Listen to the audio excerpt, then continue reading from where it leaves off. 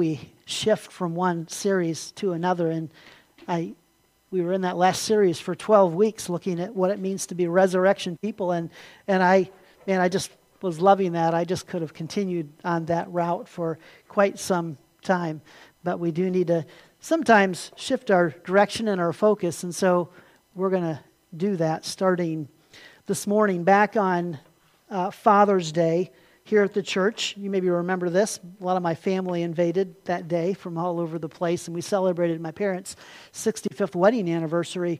And we had a great day. We ate together, we laughed together, told jokes. Somebody hid somebody's shoes, and they all blamed me, of course, and I didn't do it, but I got the reputation for doing that kind of thing. We had a great day together. And one of the things we did was we got in here and we sat around in here, and there were about 30 some of us, I guess, and we sat around here and we just sang our favorite hymns and choruses, and it was an amazing time singing together. And I just thought about that as I was getting into this series. We're going to talk about worship, and worship's an interesting topic. Worship sums up, it stirs up something different in all of our minds when we think of what worship is. Some people, when they think of worship, they think of connecting with God out in nature, potentially, and that's what worship is to them. Others maybe think of architecture or art. Jenna and Eve just went over to Ireland and got to tour some great cathedrals over there with the Grand Haven Orchestra. And some people, that's what they think of when they think of worship. Others, when they think of worship, they think of a life of moral excellence and dedicated service. Others think of worship and they think of this morning, singing a song, offering a prayer, reading some scripture, and gathering for a service like this. And the question is, what really is worship? If we boil it all down, what does worship really look like? In fact, if we asked all of us this morning, what is worship to me, I think we all could put a different word in that blank, right? The power of worship and what is worship to me? That's the personal question. What does worship mean to me in one word? If I could just use one word and say, this is what worship is to me. And I think we would have a variety of answers this morning. When I think back to that day in June when we gathered and we worshiped here as a family, what made that so special, it's not just the songs we were singing, but it's that those songs we were singing reflected the testimony of our belief that God is a faithful God, and then at the same time, our response to Him and our determination that we want to live a life of response to God. I think about that when you think about this idea. Worship is powerful when it is a two-way testimonial. When we sing songs that declare God is a good God, He's a faithful God, He's a holy God, He's our defender, and at the same time when our worship is reflecting our response back to Him, that we love Him. That as we sang at that last song, I love you, Lord. I lift my voice. How can I not lift my voice to the one who is such an incredible God? And that's true of what happens here each week as we gather for worship. So we're starting this new series today, The Power of Worship. We'll be on this for really towards the end of summer. We're going to talk about worship for few Sundays. And today specifically, we're going to be in Psalm chapter 147. This series, the idea, live in the moment, transform today. It's the power of worship and what worship can do in our life. If we could just get a handle on this issue of worship, it would really impact the issues we face and the things that we struggle with on a day-to-day basis. It would. Ralph Waldo Emerson famously said this, what we are worshiping, we are becoming. Think about that. What we are worshiping, we are becoming. Someone said it this way, in other words, our deities shape our identities. And I'm always talking here about our identity is in Christ. That's who I am. My identity is shaped by Christ. But it's true, whatever we worship, our deities will shape our identities. Whatever I worship will shape, really, who I am in a practical sense. But we know we are the sons and daughters of God and that He is our identity. So, the real question here, and I think I've got some of this out of line on the screen, so I'll jump ahead here. The real question here, though, is not if we worship. The question is, what do we worship? And then how do we worship? That's the real question. And so we all worship something or someone. So it's not the question is if I worship, it's really what am I worshiping? The bottom line is we were created to worship our Creator. And anything less than that, a life that is anything less than that, will result in a life that is less than fulfilled. Anytime my life does anything less than worship my Creator, it'll be a life that is less than fulfilled. So we're in Psalm 147 today. This is the psalm we're going to kind of walk through really just the first 11 verses. I couldn't even make it through the entire psalm. But Psalm 147, and here's kind of the context of this psalm. Actually, Psalms 146 to 150 kind of fit in this context. It's when the Israelites are leaving Babylon. They've been in Babylonian captivity for 70 years, 7 decades. And they're now going home. They're returning home to rebuild. Remember the walls, the fortified walls had been torn down. The glorious temple was in disarray and destruction. They're going home to rebuild. And so it's determined by some that Haggai and Zechariah actually write this psalm as they're leaving Babylon and they're heading home. Now, one thing that will help us in reading this psalm and any psalm, I just got to stress this a little bit here, is always know when we are reading someone else's mail. Because we are, in essence. This is written by Jews, written to Jews, written under, we would call the covenant, the Old Testament covenant of law. So when we read the Psalms, you got to be a little careful how you apply some things because they're not written directly to us. In fact, that's really the key here. All Scripture is for us, but not all Scripture is directly to us. And so there are some things that were written to the Jewish people, and they have some literal applications that maybe don't necessarily apply to us. And that'll be important as we kind of glance through this psalm. And so we're going to start in verse 1, and we're going to start here. And this is the verse that Cindy led the service with this morning. Praise the Lord, for it is good to sing praises to our God, for it is pleasant, and a song of praise is fitting. What a great verse. It's kind of like the call to worship of this entire psalm. Here's a few other translations, how they put it. How delightful and how right, says the New Living Translation. For it is pleasant and praise is comely, says the King James translation. Comely meaning suitable or beautiful. How beautiful is our praise? The New American Standard Bible says, for it is pleasant and praise is becoming. It's becoming of a believer to sing songs of worship to God. And for it is pleasant and a song of praise is fitting. That is our translation that we primarily use, the English Standard Version. And you kind of get the idea that, you know, if you remember in Colossians, Paul talks about putting on clothes. He talks about God's characteristics are like putting on an outfit and getting dressed in the morning. And that's kind of what this is like. Worship is fitting. It's like a good outfit. It looks good on us. We talked in this last series about being new creations in Christ who have been given new hearts. And we have now new desires. We actually desire the things of God. And we actually have the desire to worship God. Praise and worship should just be natural for us. It's our natural default position. When we sin, and that's when we're unhappy. That's when we regret those things because we have a new heart. We are new creations in Christ. So in this psalm today, we're going to see 2 ways we can express our worship. 2 simple ways we can express our worship. And we're going to go to verses 2 through 6. Start there. Again, worship is fitting or it is becoming of a Christian. It is what looks good on us as believers. It looks really good when we worship. And when we sing a song, but again, it's more than just singing a song, and we're going to talk about that this morning. We'll see exactly where does the songs we sing, where does that fit into the true, genuine worship we need to offer God. 2 ways we can express our worship then of God. Verses 2 through 6 will tell us this. First of all, we can trust in God's character. I express my worship of God when I trust in God's character. And what we see in these first 6 verses really are just some examples of why we can trust God's character. Really, why can we trust God's character? And pretty beautiful. Let's read the verses here. Verse 2, the Lord builds up Jerusalem. He gathers the outcasts of Israel. He heals the brokenhearted and binds up their wounds. He determines the number of the stars. He gives to all of them their names. Great is our Lord and abundant in power. His understanding is beyond measure. The Lord lifts up the humble and casts the wicked to the ground. And there are at least 5 things in there that we can pull out that show us why we can trust in the character of God. Okay, so we talk about this all the time, right? Worship is more than just singing a song or offering a prayer or claiming some scripture. Yes, those are specific ways we can worship God.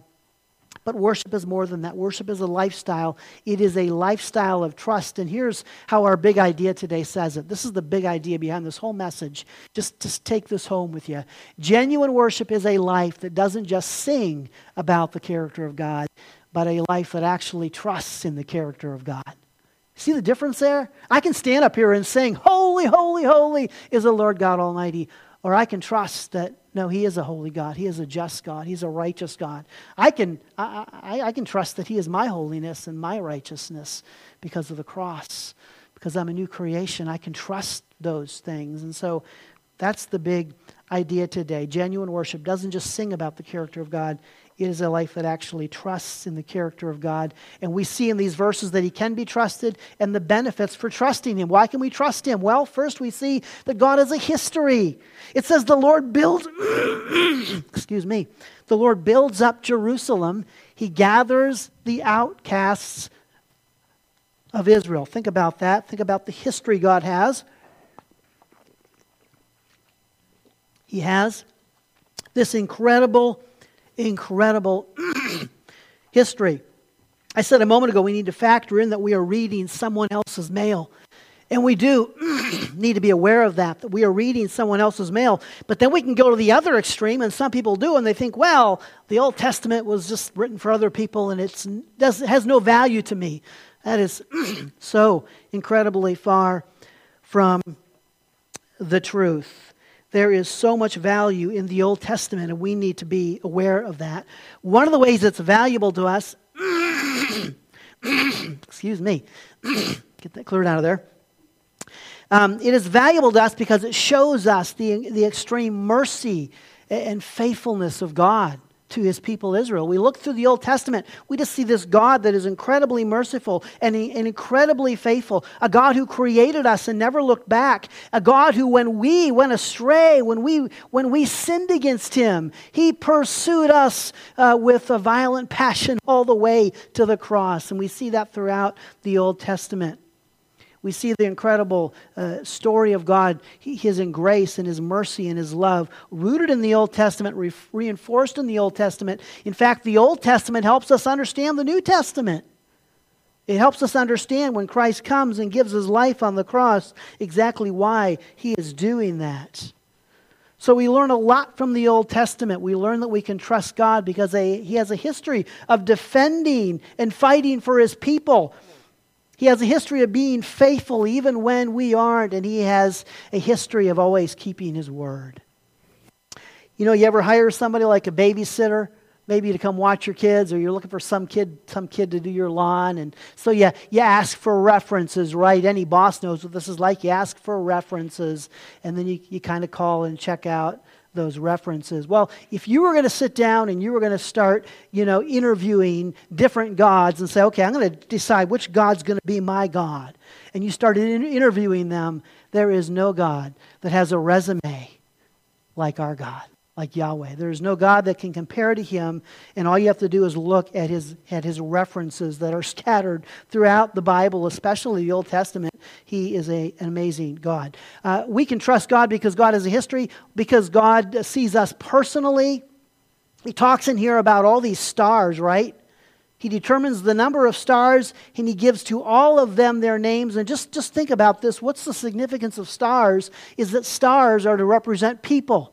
The implication is if God knows all the names of all these stars out there, well, He can know your name as well. You're more important than a star. You are a people. You know how many stars are estimated to be? This will blow your mind. There are 10 billion trillion estimated stars. And God knows the name of all those stars. It's estimated there are 7.7 billion people on the earth. And when God looks down at the earth, He doesn't see 7.7 billion people. He doesn't see Americans and Russians and Germans. And you know what He sees? He sees you. And He sees me. And He sees us as individuals. That's the implication. And we can trust this God because He is a God who can identify us personally. On the more amusing side, this comes from the Live Science website. This speaks for itself. Here's what Live Science says. Though humans have named a few constellations of stars from Orion to the Big Dipper, in reality, there are many more stars in the universe than could ever be given names. Isn't that just beautiful? But we know we have a Creator who knows the names of all 10 billion trillion stars in the universe. And if that blows your mind, that's what this God should do. He should blow your mind. If you ever simply feel like a number, know that you are not a number. Yes, you're not a number to God. Maybe you're a number to the government. You got a Social Security number. Maybe you're a number at work. You got an employee ID number. Maybe you go to the DMV and you wait in line and you take a number. But with God, you are not a number. I love the old joke, there's three guys standing there in the prison and one of the guards comes up with his billy club and whaps one of them over the head and then does a double take and says, "Oops, sorry, wrong number." But we're not a number to God. We're not a number to God. God knows us personally and then God knows us intimately. He goes on to talk about how He heals the brokenhearted and binds up their wounds. And let me just tell you today, God knows the hurts and the scars in your life. He knows your doubts and your fears and your worries. He knows your regrets and your guilt and your shame. He knows your struggles, your temptations, and your sin. He knows your failures, your hurts, and your pain. He knows the burdens and the secrets that you hide buried within that nobody else knows about but Him. And the reality is, and we said it again last week, we can say it all the time, no one knows you better than God, and no one loves you more than God. Crazy as that might be. Here's one way to consider it. We are a body, soul, and spirit, right? So we could say the greatest need of our body is proper diet, exercise, and rest. Those are the needs of our body. The needs of our spirit are to be made alive in Christ, our pneuma, our spirit. It's what died in the Garden of Eden when we sinned. We need to be quickened by the Spirit, made spiritually alive in Christ. What's the most important need, though, of our soul? Of our psyche, of our psychology. What's our most important need? To be known and loved. And studies have shown this over and over and over again. Here is how Tim Keller says it. Tim Keller says this: to be loved but not known is comforting but superficial. To be known and not loved is our greatest fear.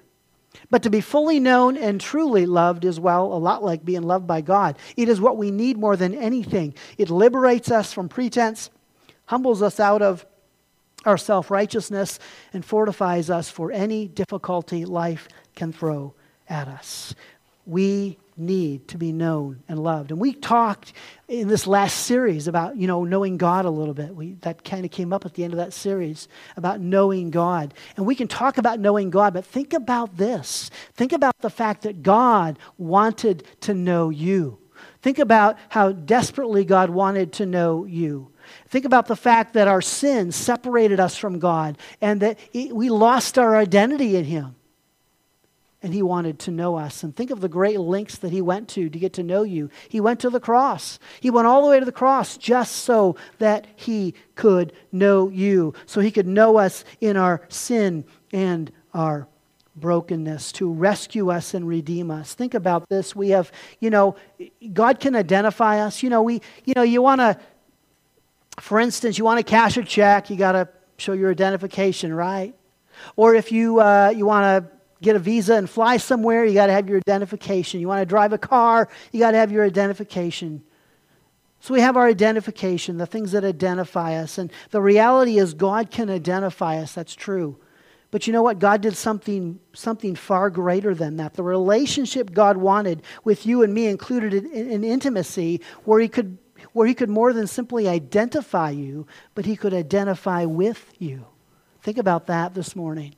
God can't only identify you. He can't only pick you out of the crowd and say, well, there's Becky, or there's Ken, or, there's Nathan. But He can identify with you. It tells us here, What does it say in verse 3 again? God heals the brokenhearted and binds up their wounds. And the implications of that verse on this side of the cross are far greater, because on the cross He went there and He took on your brokenness and He took on your pain. And God does more than just identify you, He identifies with you. Isn't that so simply amazing? Do you see why you can put your trust in God? If you're going to interview gods and say, I'm trying to choose who's going to be my God, I can tell you who I would serve, who I would follow, who I would rely on, and who I would obey. No one comes close to Christ. He has a history that proves Himself. He knows us intimately and personally, and then it tells us as well we can trust Him because God is this infinite God. He's a character that is infinite. Great is our Lord and abundant in power. His understanding is beyond measure. Two things in that verse that just jump out. Abundant in power, that simply means abundant means more than enough. God has more than enough power. And when you think about what God has to do, that says a lot. God has more than enough power to save anybody who comes to Him in genuine faith. God has more than enough power to defeat sin, death, and hell, to resurrect from the grave. God has more than enough power to not only create the world, but sustain the world, the entire world, and all of its inhabitants. Think about that. He has more than enough power. And if He has that kind of power, He has more than enough power to help you manage the affairs of your simple life. You see, genuine worship is a life that doesn't just sing about the character of God. It is a life that actually trusts in the character of God, that says, He is more than enough for me. He's more than enough for my family. He's more than enough in my struggles. He's more than enough in my battles. And then finally, it says here, beyond measure in this verse, which simply means that His understanding is beyond measure. Basically, just think about that. We will spend, here's that measure. We will spend eternity getting to know an infinite God, a God who is beyond measure. His love is beyond measure. His character is beyond measure. And that statement right there just kind of throws you for a loop when you look at it. To spend eternity forever getting to know an infinite God. That should make your mind kind of snap. We will spend eternity and never, ever, ever discover the fullness of who God is. And He has to be that kind of God because He knows the name of 10 billion trillion stars. That's the God that we worship. That is the God that we serve. And then finally, and here we see that He is the God of justice. We can trust Him because the Lord lifts up the humble and He casts the wicked to the ground. And if you ever desire justice in this world, and we see a world full of injustice, if you desire justice, God's the one who can give true justice. He is the Holy One who can bring and exact justice in this world. In fact, it says He lifts up the humble. And the reality is, lifting up the humble, humility, that's a judgment of the heart. I cannot look at anybody here and make a judgment whether you truly are a humble person. But God can, right? The one who can penetrate, His word can penetrate between our soul and our spirit. He can look into us and say, that man is truly humble. That man is truly proud. God knows what is in our heart. So how do we express our worship today? Number one, or first point, we express our worship when we simply trust in the character of God, and it's quite the character that is worth trusting.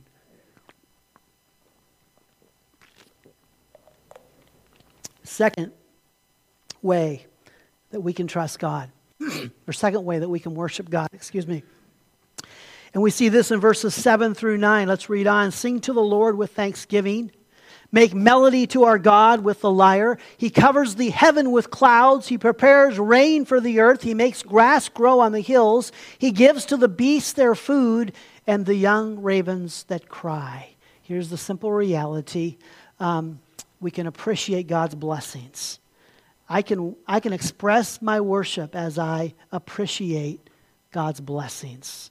And let me tell you, God is a good, good Father who pours out tremendous blessings. One of the simplest forms of worship is when I appreciate who God is and what He has done for me. Let's glance through here and see some of these things. Now, we should be thankful for the rain. It talks about the rain in here. And I got to thinking about, it's like rain is almost an illustration that he uses to describe some of his blessings. Let's consider what his blessings look like through the rain. Okay, first of all, think about this. Where does rain come from? Where does rain come from? What? Where does rain come from?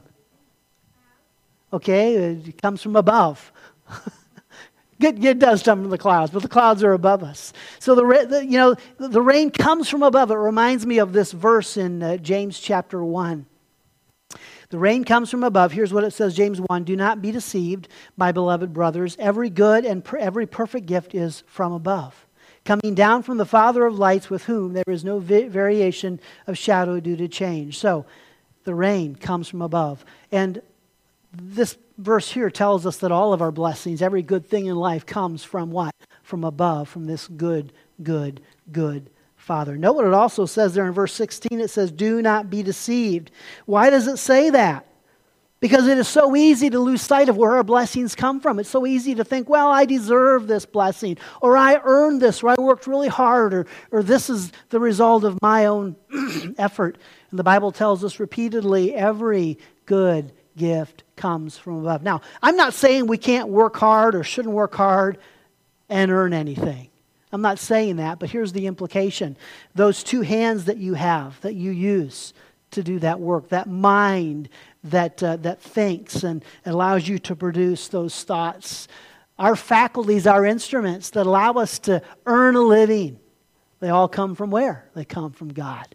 Every good gift is traced back to the Father of lights, who is unchanging, and we need to know that.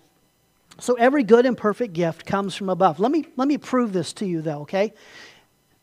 Somebody tell me, think with me here a minute. Somebody tell me, what's the greatest gift you ever received? Okay, very good. That's right. That's the answer. So, Jesus is the greatest gift we ever received. Where did Jesus come from? He came from above. Every good and perfect gift comes from the Father above. We look at this illustration of the rain, and we see in the Bible even pictures of God turning off the rain and turning on the rain at will. Here's a second way we can see this illustration. We think about our greatest gift, Jesus, coming from above. Here's the second thing we can learn, is that these are the gifts we take for granted. Think about it. Do you take the rain for granted? When is the last time we thanked God for the rain? The last time the rain ended a drought, right? The last time we didn't get rain for a long time, and then it rained, and then we said, thank you, Lord, for the rain. The rain that we just take for granted virtually all the time. The rain that is a symbol of God's incredible blessing. In fact, even worse, oftentimes we don't just take the rain for granted, we complain about it. We complain about God's blessings, right? Don't we do that? Rains on the wrong day, rains on our party or our picnic, rains too much. We complain about God's blessings. Remember Psalms 147:1. Praise the Lord, for it is good to sing praises to our God, for it is pleasant, and a song of praise is fitting. Let me just tell you this, that gratitude looks really good on the believer, but not complaining. Gratitude looks good on a believer, but not complaining. And yet, we can look at the rain and we can think about how we can sometimes complain, even about God's blessings, if we think God's blessing us too much. Hey, Lord, okay, I've got enough blessing here for a while. You can turn the rain off. Sometimes that is kind of our attitude. You know what a storm does? Think about this. You get a storm, you get flooded out. You know what a storm can do? Is that a storm can come in, it can wipe out some of those physical things that we think are blessings, and that it makes us focus on what our true blessings are, right? Our family, our health, our safety, Jesus, right? It just takes away, oh yeah, my TV's not that big of a blessing, right? Where all those things that we think are so important that a flood can destroy. It's amazing how God's blessings, it's all our perspective of how we look at them. And then, so we just see, and then thirdly, there is this simple idea that we can look at the rain and see the abundance of God's blessings, that the rain comes in abundance and God blesses us abundantly. God just pours out His blessings. So, But we can be thankful for some other things. Go back to verse 2. I'll show you a couple other things in the text here. Verse 2, we should be thankful that God helps us clean up our messes. I go back to verse 2, and here's what it said. Back in verse 2, it says, the Lord rebuilds Jerusalem. And that's really a powerful literal statement, because Jerusalem, the fortified walls were in ruin. This glorious temple that Solomon had built back in, Chronicles, it was in disarray and destruction. It needed repaired and rebuilt, and God was going to help Israel do just that. They're coming out of captivity, and they're going to go home, and they're going to rebuild and restore all that was a mess. And God does that for us. He comes along and helps us that. He helps us clean up our financial, our relational, our emotional, yes, even our spiritual messes that we make in life. Even those things when life seems hopeless, God comes along and helps us clean up our messes. Maybe you've heard of Dave Ramsey on the radio. He wrote the Total Money Makeover and Financial Peace. And Dave Ramsey talks about this principle that people come and they want to start to clean up their financial mess. They want to start getting out of debt and get some things in order. And he says he sees a pattern that when people really get after their debt and when people really start to be better stewards of their money, invariably he always sees the same thing. God comes along, and that person they'll get a raise at work. They'll start getting more income. God comes along and helps them clean up their messes. God does that for us. He's a faithful God that we can trust, and we can be grateful that He helps us clean up the messes we make in our relationships, in our emotions, in our spiritual walk. He's a great God. And then we can be thankful that God always keeps His promises as well. It says there in verse 2, it says this in verse 2,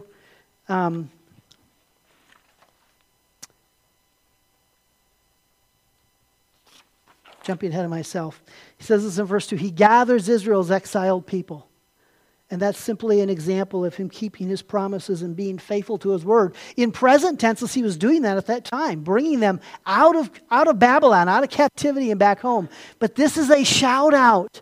This reality, this is a shout out. This idea that He will gather Israel's exiled people is a shout out to a future time when He will bring all of Israel back to Jerusalem. They will be this great nation. Christ will sit on this throne, ruling over the entire world. It's going to be a great day. And that's the reality. There's the shout out. God always keeps His promises. He did it to Israel. He will do it for Israel. He will do it for you and me as well. He will keep His promises to us. We need to know that. He will be a faithful God. We have evidence. We have all kinds of evidence that God does keep His promises. For instance, there's a rainbow in the sky. There's a cross on the hill. There's a tomb that lies empty. There's a Bible we hold in our hands that has been preserved for thousands of years. And God is simply saying, I will be faithful.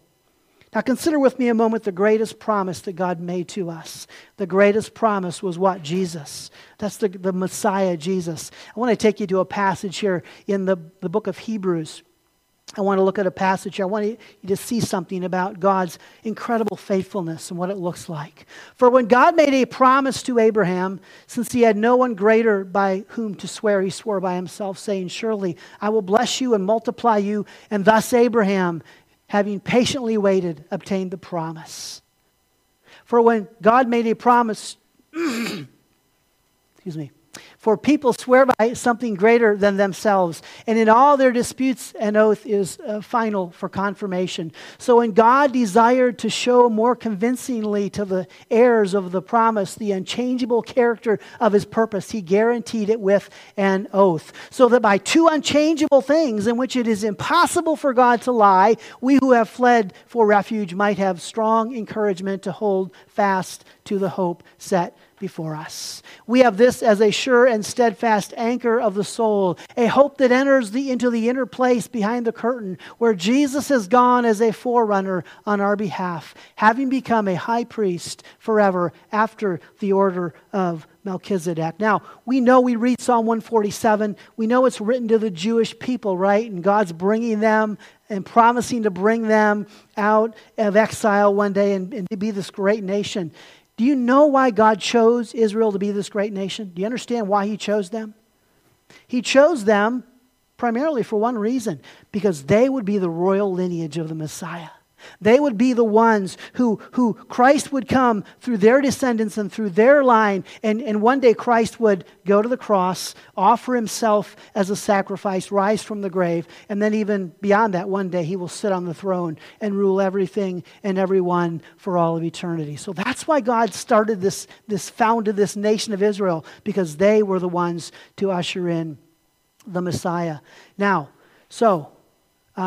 question here. The question I have here, when we think about this reality and this promise, this contract, this covenant that God made, okay? God made who did God make a covenant with? I want to show you something. Who did God make a covenant with? With Israel? Okay, some might say Israel. Huh? Abraham. And it's pretty interesting to stop and think about ultimately who God made, because I've read this before and I've never really thought about this, but here's the truth. God made a covenant with himself. We just read it in the text. We just read it. For when God made a promise to Abraham, since he had no one greater by whom to swear, he swore by himself. For people swear by something greater than themselves. You see it? Whenever we make a contract with somebody, the idea is that there's two people and we're both going to keep our word. The bank gives me money to buy a house. They're going to give me the money, and they believe that I'm going to pay that back over the next 15 or 20 or 30 years. And if there's two people and one person thinks the other won't keep up their end of the deal, there's no contract, there's no covenant, there's no guarantee, there's no promise. And so here's the ultimate truth. Yeah, we say that God made a covenant with Abraham or with Israel or with Moses on Mount Sinai. Ultimately, God made a covenant with himself. Because God said, you know what, there's nobody greater that I can depend on or I can promise other than myself. So he promised himself that he would raise up the Jews, send a Messiah to come die on the cross and to rescue us from our sins. He ultimately made a covenant with himself. That's the beauty of it. That is how much we can trust this God. Because Abraham, Moses, the Israelites, you and me, we could have never held up our end of the deal. He could have never made a covenant with us that relied on our faithfulness. He is the only one, because it is impossible for him to lie. You know what that is, my friends? That is grace. That is pure grace. It has always been grace. Even when it was law in the Old Testament, it was grace. It was God's grace. It was undeserved grace. It was undeserved grace. And we can trust in what God says because God has guaranteed it by his own word and the promise that he made to himself. Whew. So what did we learn this morning? Let's stop and think what we learned this morning before we get into a little bit of application here. We learned that, what are some things we learned? Genuine worship is a life that doesn't just sing about the character of God, but a life that actually trusts in the character of God. And how do we worship God? We worship God when we trust in his character. And we saw that God has he has a history. That God has a history and that he knows us both personally and he knows us intimately. And he is an infinite God and he is a just God. And for all of these reasons, we can trust God. We worship him by trusting him, and we see right here how we and why we can trust him. And then we also learn, number 2, that we can appreciate God's blessings and that God's blessings are immense. And we saw those blessings in the rain and in the fact that God comes along and helps us clean up our messes, and that God is faithful and God always keeps his word. I want to help us apply this today, though. We're going to go to verses 10 and 11 to close this message out and to bring in some application. And it says this in verses 10 and 11, his delight is not in the strength of the horse, nor his pleasure in the legs of a man. But the Lord takes pleasure in those who fear him, in those who hope in his steadfast love. Do you hear it in there? Do you know what God is saying in there that is so beautiful and amazing to you and me? And yes, God loves it when we sing. He loves to hear us gather and sing those songs like we did today. But not so much if they're just hollow, empty words. But when they're a reflection of our own life of our own testimony of trust in Him. God loves to hear those songs. So here's what this verse is telling us right here. These two verses are telling us that I can bring joy to God as I worship Him. I can bring God joy as I worship Him. And of course, worshiping Him is more, again, than just singing a song. Worshiping Him is living a life where I trust in who He is. His delight is not in the strength of the horse, nor His pleasure in the legs of men. God isn't thrilled by how great we can do and what we can accomplish in our own strength. God finds great joy when we realize that we have to rely upon Him. It reminds me a little bit in the New Testament, and maybe you remember this, but in the New Testament, it talks about not grieving the heart of God. We can bring joy to God. Again, the big idea, singing about the character of God. Genuine worship is not singing about the character of God. It's actually trusting in the character of God. Now think about this. It is not that God necessarily takes joy in hearing me singing. He may, but ultimately God takes joy when the song I sing is backed up by the life I live. When I don't just sing about His great character, but I trust it. And when I don't just sing about His great character, but I display it. Because think about this. What does it mean to trust in God's character? Ultimately, for you and me, it looks like my life displays that character. That people look at me and they see the character of God in me because I'm trusting in that character. Remember, we are what we worship, and our deities will become our identities. And if I'm worshiping the one true God, if I'm worshiping the good Father, then His identity will be reflected, yes, in my life. Will look good in my life. Worship is in the form of trust, looks good on us, and it is something to appreciate and be thankful for. So here's what I want us to do. I want us to think about what it looks like, again, to worship God by trusting Him, and by trusting Him by displaying His character. And so I want to take us to a verse in the New Testament, a passage we know really well. And think about this because, again, Psalms 147, there are certain things that look good on the believer. They're fitting, they're becoming of us. And so you got these fruits here of the Spirit, right? We know this passage, Galatians 5:22, the fruit of the Spirit is love, joy, peace, patience, kindness, goodness, faithfulness, gentleness, self-control. Against such things there is no law. And those who belong to Christ Jesus have crucified the flesh with its passions and desires, and we desire to exhibit the fruits of the Spirit. And let me just tell you, Psalms 147:1, the fruits of the Spirit, they look really good on you. They look really good on me as a believer. It's fitting for me to display the fruits of the Spirit. And so here's the thought. As we go through this next week, maybe as we go through this series, I want you to take a moment right now. Just in the silence of your own mind, I want you to think about this question. And we're going to close with a song. We'll sing a song here together in a moment. But here, I will consciously worship God this week, loving Him and loving others by displaying. Okay, the fruits of the Spirit. The fruit of the Spirit is love. And then there's 8 different expressions of this love. It's my love for God. It's my love for you. It's my love for those around me. The fruit of the Spirit is love for God, love for others. And it's expressed through what? Joy and peace and patience and kindness and goodness and faithfulness and gentleness and self-control. And can each of us this morning, before we go home, can we pick one of those 9 things or one of those 8 things, however you want to look at it, and say, I will consciously worship God this week by displaying, maybe for instance, His peace. This week I am going to display His peace.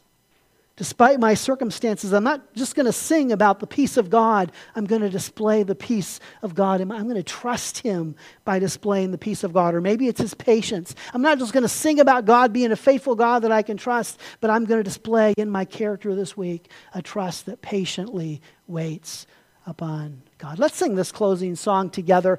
And as we sing this song, let that ruminate in your mind. Choose one of those 9 things. And for the next week or throughout this series, say, I am going to choose to do this. And the reason why this came to me is This week, as I was thinking through this message, I thought, I want to worship God, and one of these came to mind, and I thought I should ask us all this morning, what's the one thing we should do together?